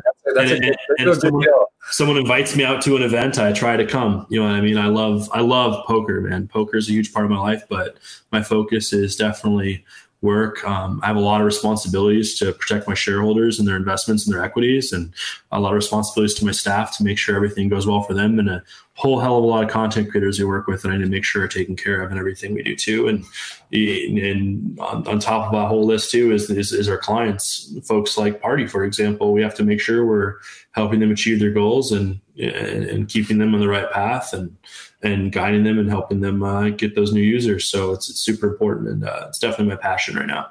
That's awesome. Where someone who I would say there's not much more ingrained position, just see from a sky, a high view, that you're able to see the industry of poker and how it's kind of evolved. You've been, really tied into it for a long time, playing, working with it, Twitch. Now your endgame talent is not necessarily poker, right? It's doing gaming and stuff, but you're in the world. What is your thoughts on just like the poker world in general right now? Seeing legislation, Michigan passed, Pennsylvania passed, sites are coming in, sports betting at a federal level, esports is blowing up. What is your thought? Are you bullish, bearish? Where are you at on the poker gaming type everything? And like the USA, let's just say in particular, people always ask, when will poker be legal in my state? When is it going to get back? I mean, it's so crazy, right? That you. I wish I could say the answer was yesterday, or actually when I was a little more confident at the game a few years ago. But I hope super soon, man. Like, I love poker, and it's definitely good for business too. Like, it would not be bad for me in any way, shape, or form. Like I said, I really would not be where I am today without poker. Poker has done a lot for me. So I hope it does become even more legalized than it already is. I would love to see California get out of that list as a California resident, knowing how many people live in California. Yeah, man, I hope it all happens soon. In terms of the growth of poker, I think the sky is the limit. I mean, the more I see what we can do in terms of prices and new users and what people are typically paying and what we can drive them for, the more I know that there's ways to grow this game, and we're not even close. Twitch poker can be so much larger than it is right now. That's not even close to stopped. And I want to make Twitch poker, I shouldn't say make, I want to help Twitch poker become 10, 15x larger than it is right now. And I think we can do it. I want that game to have 10 plus million followers on Twitch, not 1.5. And I know it's possible. Just need the right support. That's It's just so crazy that one law, one pass, one state like California, for example, just like one little flick of a thing. I'm born and raised in Michigan. Michigan was like in the midnight hour. It was through last year. The governor, everything was done. It was passed. Everything was sorted. And then the governor on the way out, believe the governor, don't quote me by the way, the one last signing of the thing basically vetoed it last second. I'm like, wow, maybe it's not going to happen for years. And then now it did get pushed through and now it's through. But, this stuff happens fast. And now, I mean, listen, the coronavirus, we haven't even really touched on it. It's disruptive to so many industries. It's a crazy time we're in right now. I mean, hopefully we'll never see again something like this, and hopefully we just get through it. It's a topic in its own. But for gaming, casinos, it's really affected. I mean, Vegas is shut down. Like, casinos are, who knows when they're going to be back open, right? Like, that's the last place people are going to want to go with chips and being in a closed space and all that with the virus stuff, right? So it's like they're probably, they're not just sitting at home doing nothing. They're looking at it. They're thinking about like, wow, what if this is 6 months? What if this is 1 year? I mean, there's a decent chance that there's some stuff gets pushed through, or things come together, or like they go to the governments and say, look, you got Sheldon Adelson, who's for whatever reason just dumping on poker, and he just believes that it's going to kill his business, and he's putting $25 million into Trump and trying to get everyone not in online gaming. But like, the reality is, like, they may need to go to online gaming. These casinos and sites may need poker, may need their games online, right? Like, their industry is shut down. So I would love to see the day that Sheldon Adelson builds an online poker site. That would just like complete my life. Right. I mean, look, I know. His back's against the wall right now. So yeah, it's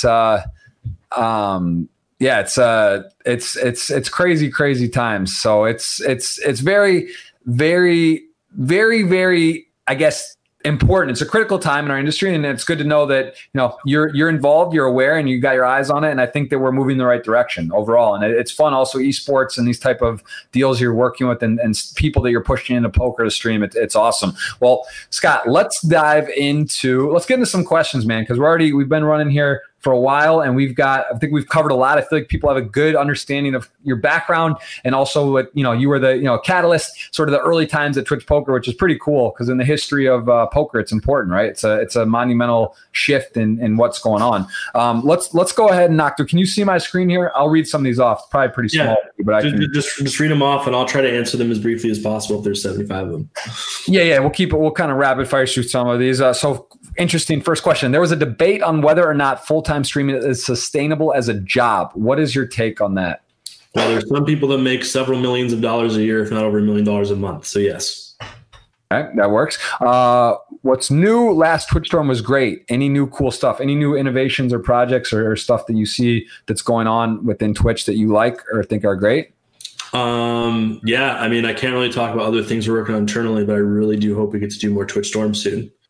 There's lots of cool stuff going on, but I don't want to try to answer that quickly because of NDAs. Okay, there you go. I like it. Did you have an aha moment? I like this question from McLovin on Twitter saying, was there ever a moment where you were just like, you said you had seizure or epilepsy, diagnosed, you were fighting. Like, was there ever a moment in your life where you just kind of like stuff came together and you're like, I want to do this, or I'm going to do this, or let's just even take your agency that you created. Like give me like some moment where you just like something clicked and you're like, I'm going to do that.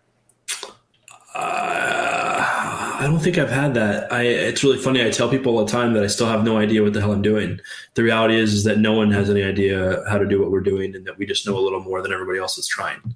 And we know we don't know what we're doing, so we're learning more all the time. I don't really want to have aha moments because I want to keep learning every day and keep improving myself. And I feel like when people have those moments, like, oh, I get this, that's when they stop learning as much. So I try to not let myself have those moments. Right. Yeah. Okay. I like that. I like that approach. Biggest online win ever.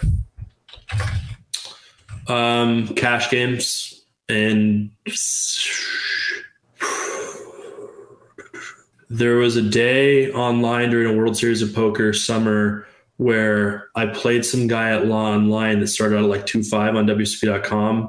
And we ended up playing all the way up to 10-20, and I ended up beating him for like 27,000. And then later that day, I got him again for like another 45K. So in there's like a 24-hour period, I beat this guy for like 70K or something heads up. Wow. That was probably my best online day ever for sure. Cash games tournaments are fun. It makes sense for Twitch, right? Because it's like a story, it's a build up, there's a start and a finish. The cash is cool, but like cash games online now are much tougher, right? Than in general, but also it's just like, listen, if someone's playing like 200, 400, it's cool. But like overall, people want to see a story and stuff. But I love cash. Cash is fun as well. Yeah. I love tournaments too. Tournaments are super dope. It's just that I'm so bad at them. Like I'm bad at poker, and tournaments are like, I just am the worst, man. I never win. Yeah. Well, tell me about the cage, because I've had some good results there. It's fun. It's a great format. You had a huge score. You were maybe the biggest or one of the biggest winners ever there. Didn't you win like 40 or 50K in one of the weekends, the 2 days? Yeah, I won the most ever there. I won like 65K, I think, in a weekend, and then I also won a heads up match for another 20,000. So I had like a 90K or 100K trip or something in Costa Rica for like 4 days. And I think I played 4 or 5 times, and I've cashed all 4 or 5 times. Well, there you go. So it's been a good place for me. I love that event. Is so much fun, and they do such a good job hosting it and making people have a good time, feel welcome. So I like it. Appreciate it and bring me out. Yeah, that is. They do put on a cool event there with the boys. Got to shout out to Phil and Juan, man. Good, great guys. All right. Influencers get bad press in mainstream media. Why is this? Do you agree with that or no? Get bad press. Is there any bad press? I think any press is good press pretty much almost always, if not always, because people are talking about you. Influencers are in the spotlight all the time. So if someone does something, and there's a lot of them. So if someone does something stupid, people are definitely going to talk about it. If someone does something great, people talk about that too. So I think that people that are jerks or people that just don't think before they act definitely will consistently see themselves getting negative spotlight. But I don't think any press is bad press, really. Okay, I'm with that. Do you like Omaha 5 cards? Do you play that game? Have you ever played it? It's the devil's game, but yes. I don't even want to ask about 6 cards. Then I've heard that. I've never played that, but what is that? Is that poker at that point? What are we doing at 6 cards? I can never. If I ever try to play that game and you hear me trying to play that game, Jeff, just don't let me, because I will have $0 very quickly. That is true, man. The cage I went off in the most in was actually an Omaha event. That was super fun. That was the one you went the most often? Yeah, it was Omaha. It was like, that was the Omaha, one of the Omaha events. I played one pot that would have been just that one pot would have been the biggest cage win ever, actually, in one hand. It's so crazy. Omaha's so wild. Dude, Omaha is honestly, I think Omaha I've been playing on Party during the Power Fest that's going on right now. Shout out to Party. Got to give a Power Fest big online action. Online numbers are up. There's a ton everywhere, every site. They're just huge tournament guarantees and whatever. But the Omaha, I just need to come to California, and California still happens, so I can play. Right. That's California is the one. But the Omaha knockouts are fun. I love that these bounty KO tournaments are just becoming so popular, right? Because it's kind of cool. You play a $500 or $1,000 buy-in, you get a quarter buy-in back if you knock one guy out. So it's like kind of varies a little bit. It's fun as well. But that's a fun format because PLO is so violent and volatile. It's like cool to get some the knockouts in there as well. So those are becoming really popular. What's the most times you've re-entered a PLO tournament? Look, next, this is about you, Scott. We're not talking. I feel like the variance of PLO tournaments be the scariest. Well, luckily they do put restriction on.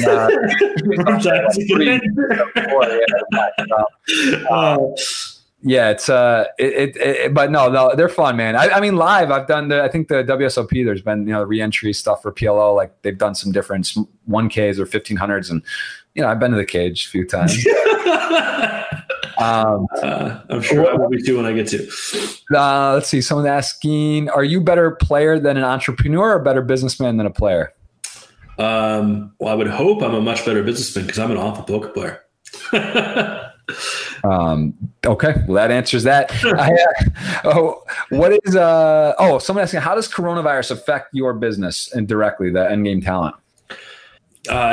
So I would say the biggest thing is that clients that typically would be very prompt with payments and stuff might not be as prompt anymore because at the end of the day, when everyone's uncertain on the world, they're a little wary of they want to hold on to money as long as possible. And some people are withholding money from vendors. And at the end of the day, we're not a mega small company, but we still are, 15 or so people.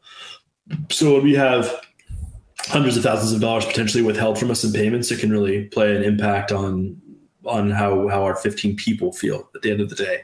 That being said, it's also in a weird way, Twitch is booming. People need different ways to market than they have in the past. So if I do a good job at my job, I should be able to actually bring in more clients right now than I have before.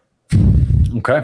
Yeah. I think it's one of those situations too, where it's, if everyone sits back and says, it's not about what happens, how you react to what happens. This is not good, of course. This is bad for everyone. It's brutal. Everyone's there's really no one where it's oh, this is great. Maybe Netflix, right? And even then it's at some point it's what are we talking about? We're talking about people are dying.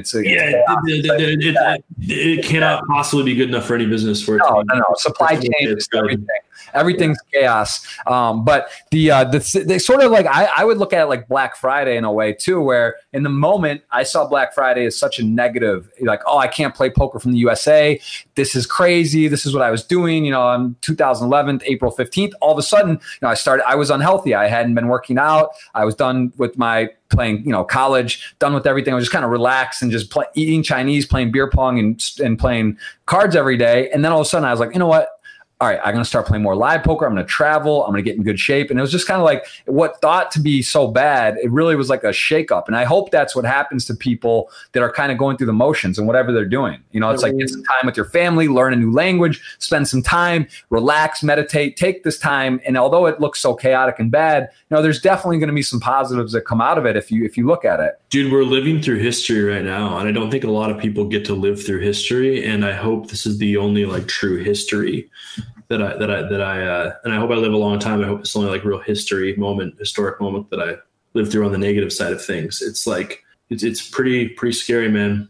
Yeah, it's beyond scary. And, again, we're kind of, it's just a bizarre. It's we're not experts in it. We see the news, we keep an eye on it. You talk to some smart people and people that are sort of aware, and you start hearing exponential growth and are not, how serious this is. And, kind of a little disappointing that with seeing what was happening in China, Italy, other countries, that we had a little bit of notice, a little bit of a window where it does feel like we could have done more. But again, hopefully this comes into a thing where in the future there's policies in place. We get through this. We're stronger. We're more prepared, and we're better. Because honestly, this could even be let's say, because no one to spend a lot of time with coronavirus, but it's you start talking about this and realize wow, it's really affecting elderly people. Here's the rate, here's the that, but this is a virus. This could have been anything, right? It could have been way worse for everyone. Like, so it's just like everyone could, or it could be faster, more like, the virus, we don't get to control what it does. And I think it's like, we gotta realize we are not ready for a potentially, it's like a threat to mankind, these type of things. 100%. I'll tell you what, I hope if anything comes out of this, at the minimum, is that people take shit like this seriously. Because living in San Diego, when I've like had to like go to the grocery store, the one time I've been out in the past like month, like there's people still going to bars at the time, and like people like that were frustrated they couldn't go to their local place to buy a drink, like. And there's still people that now they're having to give people citations at the parks because people are still trying to go to the park go for a jog. And these people are like, well, it's not a big deal. It's like, no. And you're the problem.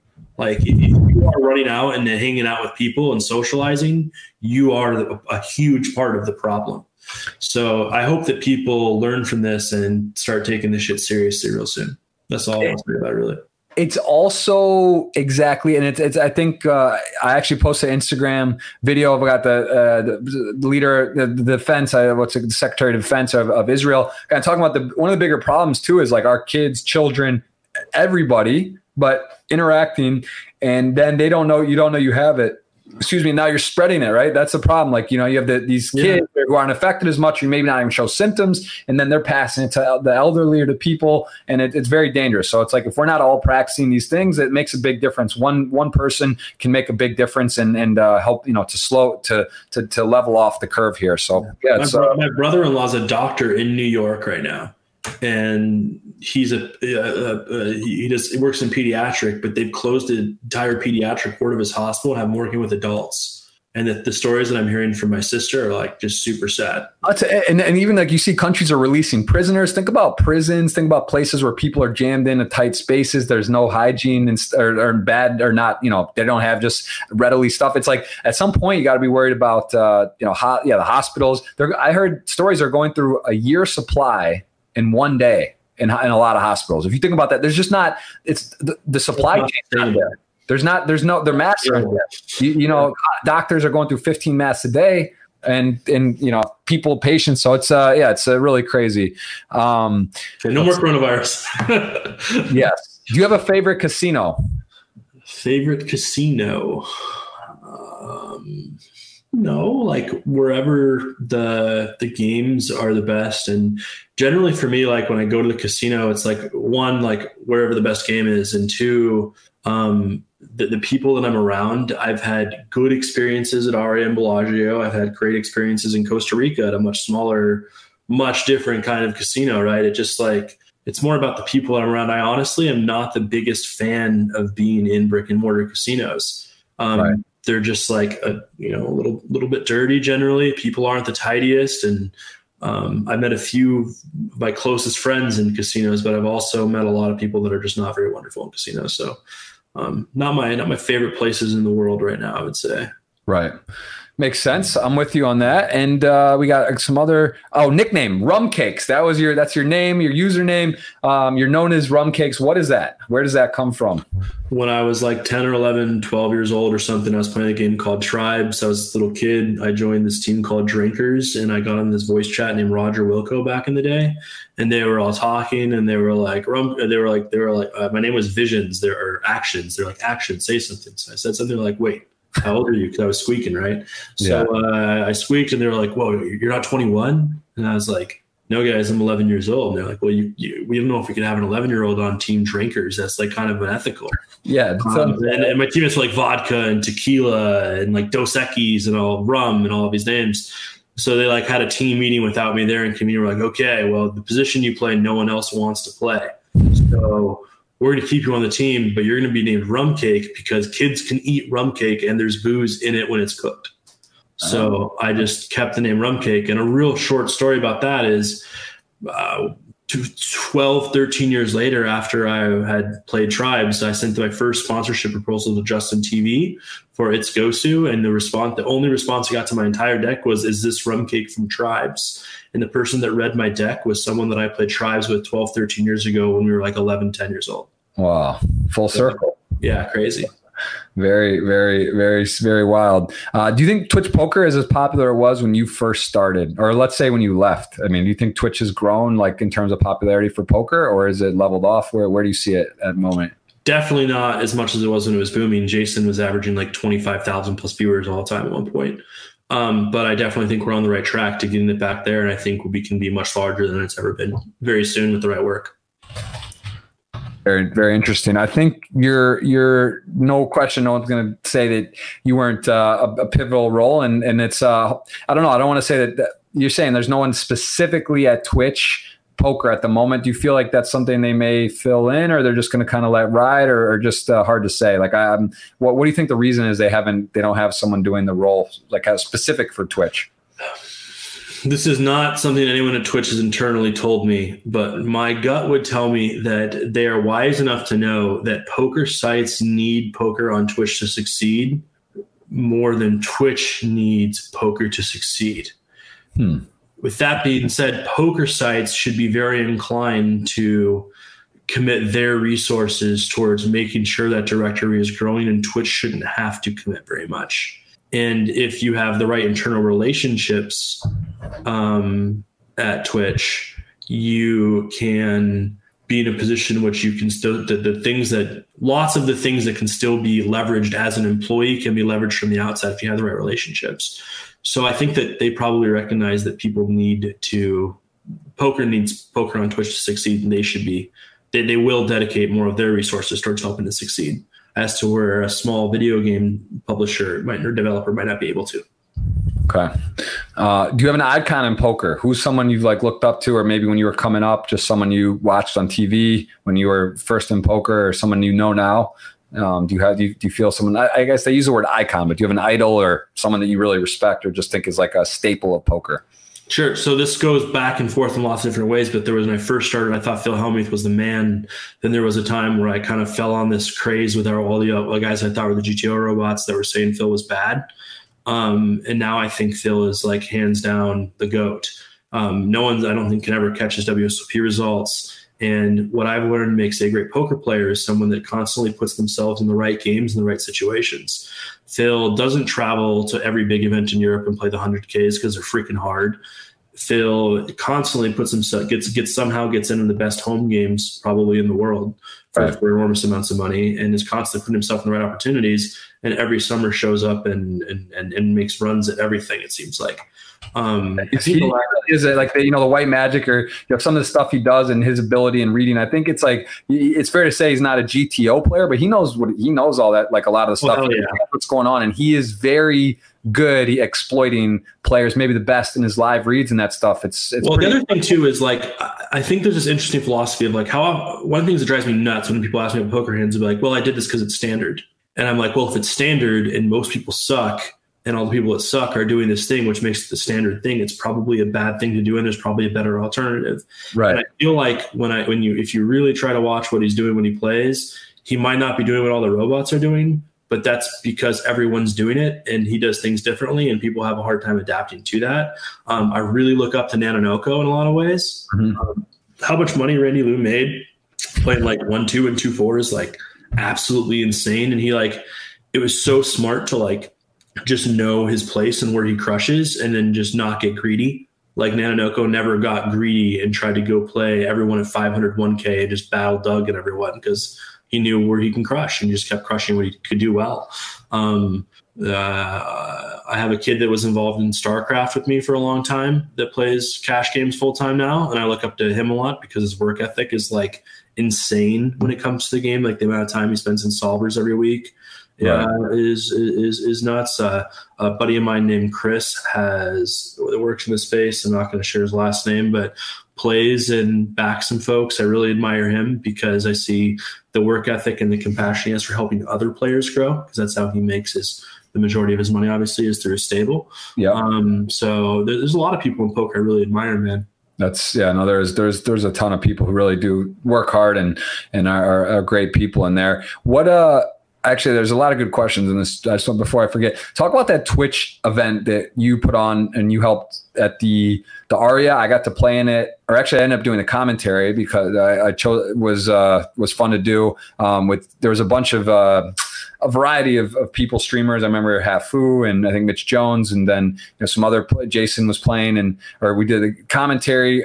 That ended up getting the crazy. I think it set the record for Twitch poker viewership. It was $100,000, I believe. That was a $100K giveaway, or for the prize pool, or something. Tell me about that. That ended up being insane. We gave away 110K, and it was supposed to be a 2-day long 100K sit and go, and we were supposed to play to 3 players the first day, and we were down to 3 in like 50 minutes. We were like, "Oh shit, we didn't expect this to happen." Right, so that was our bad. So we were like, "Oh, well, let's give away 100K today and 10K more tomorrow, so we have 2 days of content then." Yeah. It was really cool, man. It was super fun event to be a part of, and it definitely set the Twitch poker viewership record. I think it was like, I don't know what the number was, but it was like 35 to 45K. Yeah, no, it was more. Yeah, it was a lot. It might have been. Yeah, it was over. It was definitely the record at the time. It may still be, but that was really cool. Record. It was also interesting to see that the 10K got close to as many viewers, right? Kind of showing that the people are there. Not necessarily. It's also. It shows you like there's guys that stream $20, $30, $50 tournaments on Twitch that are as popular, get as big numbers as the guys streaming the high stakes, right? So it's really community driven based. They support the people they want to watch, and it's not necessarily about how big the prize pool is and whatnot. I thought that was interesting. Sometimes the prize pools get too big, and it actually is a bad thing in my opinion because it's unrelatable. Part of someone enjoying a story is because they can relate to the story, and if someone's paying for millions of dollars, it's hard to relate to millions of dollars. But most people can relate to $5,000 or $10,000, and $5,000 or $10,000. I don't care who you are in the world. That is an enormous amount of money. No matter how much money you have, 5 or 10K is not something to joke around about. So I think that smaller amounts of money sometimes are much more relatable to people, and it makes people enjoy it even more. And I also think that's one of the things that makes Twitch so rad is like people watch it for the content creators and the people they want to support more so than they do what they're playing for. Right. Yeah, no, I'd completely agree with that. What's your favorite movie? Quick one. Do you have off the top of your head one? Oh, I have no idea. I always get stumped on this too. I actually have a go-to, but it's hard. It's hard to even remember. What is your go-to? I would say Shawshank Redemption. That's like one I've watched the most, and I just loved it. Just very. Okay, I have a favorite movie, John Wick. If you want to know what I watch the most. That's with Keanu Reeves? Yeah, Keanu Reeves is like I have such a man crush on Keanu Reeves. I gotta watch this because I've heard of this now. You haven't seen John Wick? I honestly never heard of it until maybe 4 months ago, and I've been told about it. Oh my god, they're all so good, but you got to watch them in order. You can't watch 3. How many are there? 3. They're really good though. Pretty mainstream. I don't remember seeing these like in the theaters or promoted. Oh yeah. They're big. They're super good, man. It's like they're hack and slash movies, but it's like. You got to watch, and you got to give them like you watch the first hour of the first one and you're guaranteed to finish it, and you'll watch the rest of the series. I will. That is going to be the next movie I watch. I will put that down. I actually told my wife about this a while ago and we didn't watch it. So I'm going to, text me afterwards and be like, and give me your thoughts. Yeah. Well, I've heard good things, so I think I'm not too worried. I think it's going to be good. I will let you know. What inspires you?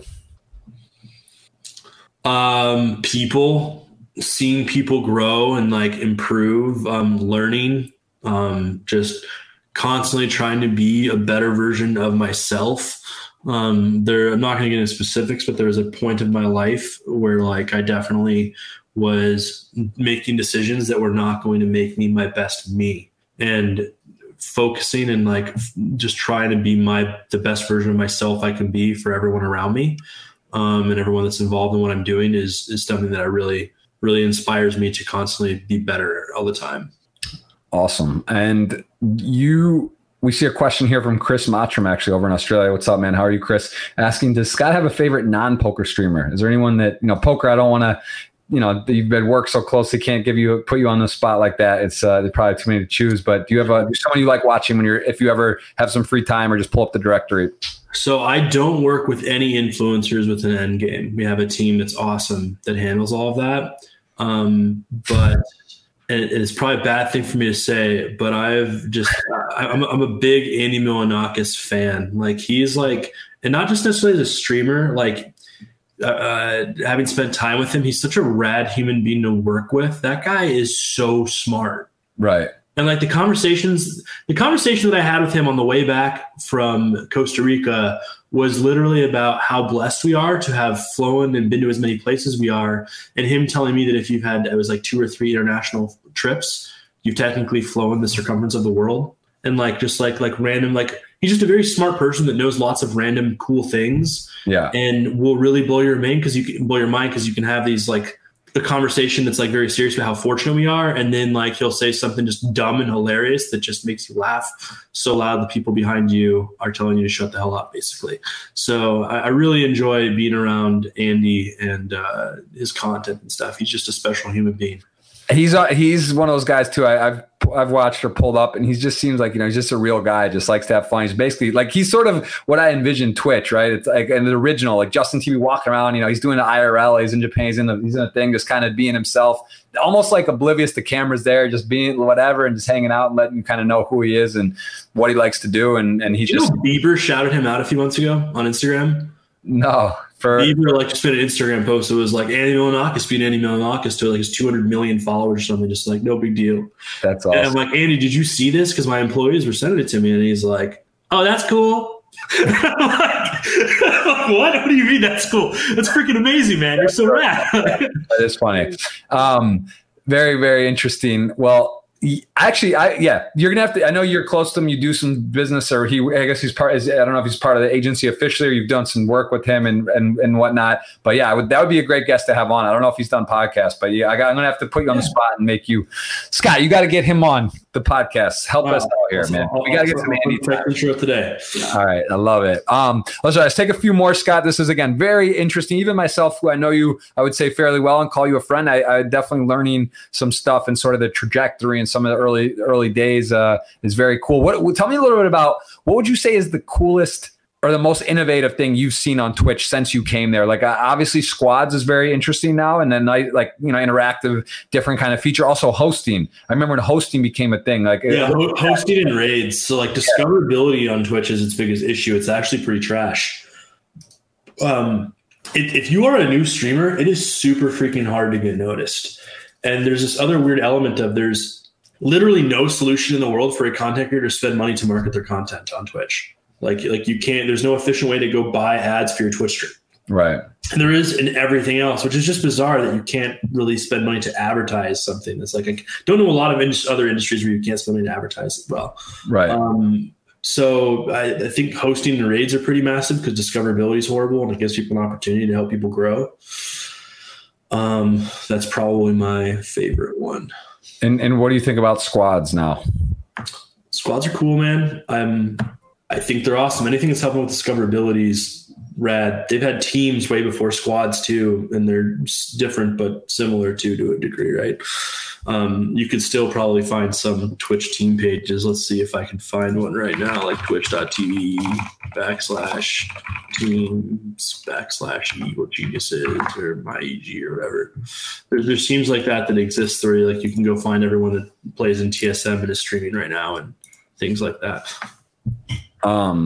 Yeah, no, it is cool. It's also, like you said, I forget the term. I liked it how they just kind of try anything, right? It's called experiment. Experiment to decide. Experiment to decide. That's a very official and cool sounding thing. That sounds like a good way to do business. And that is not my original idea, but that is really rad. It's probably one of the. My favorite thing I learned from all of Twitch was probably that.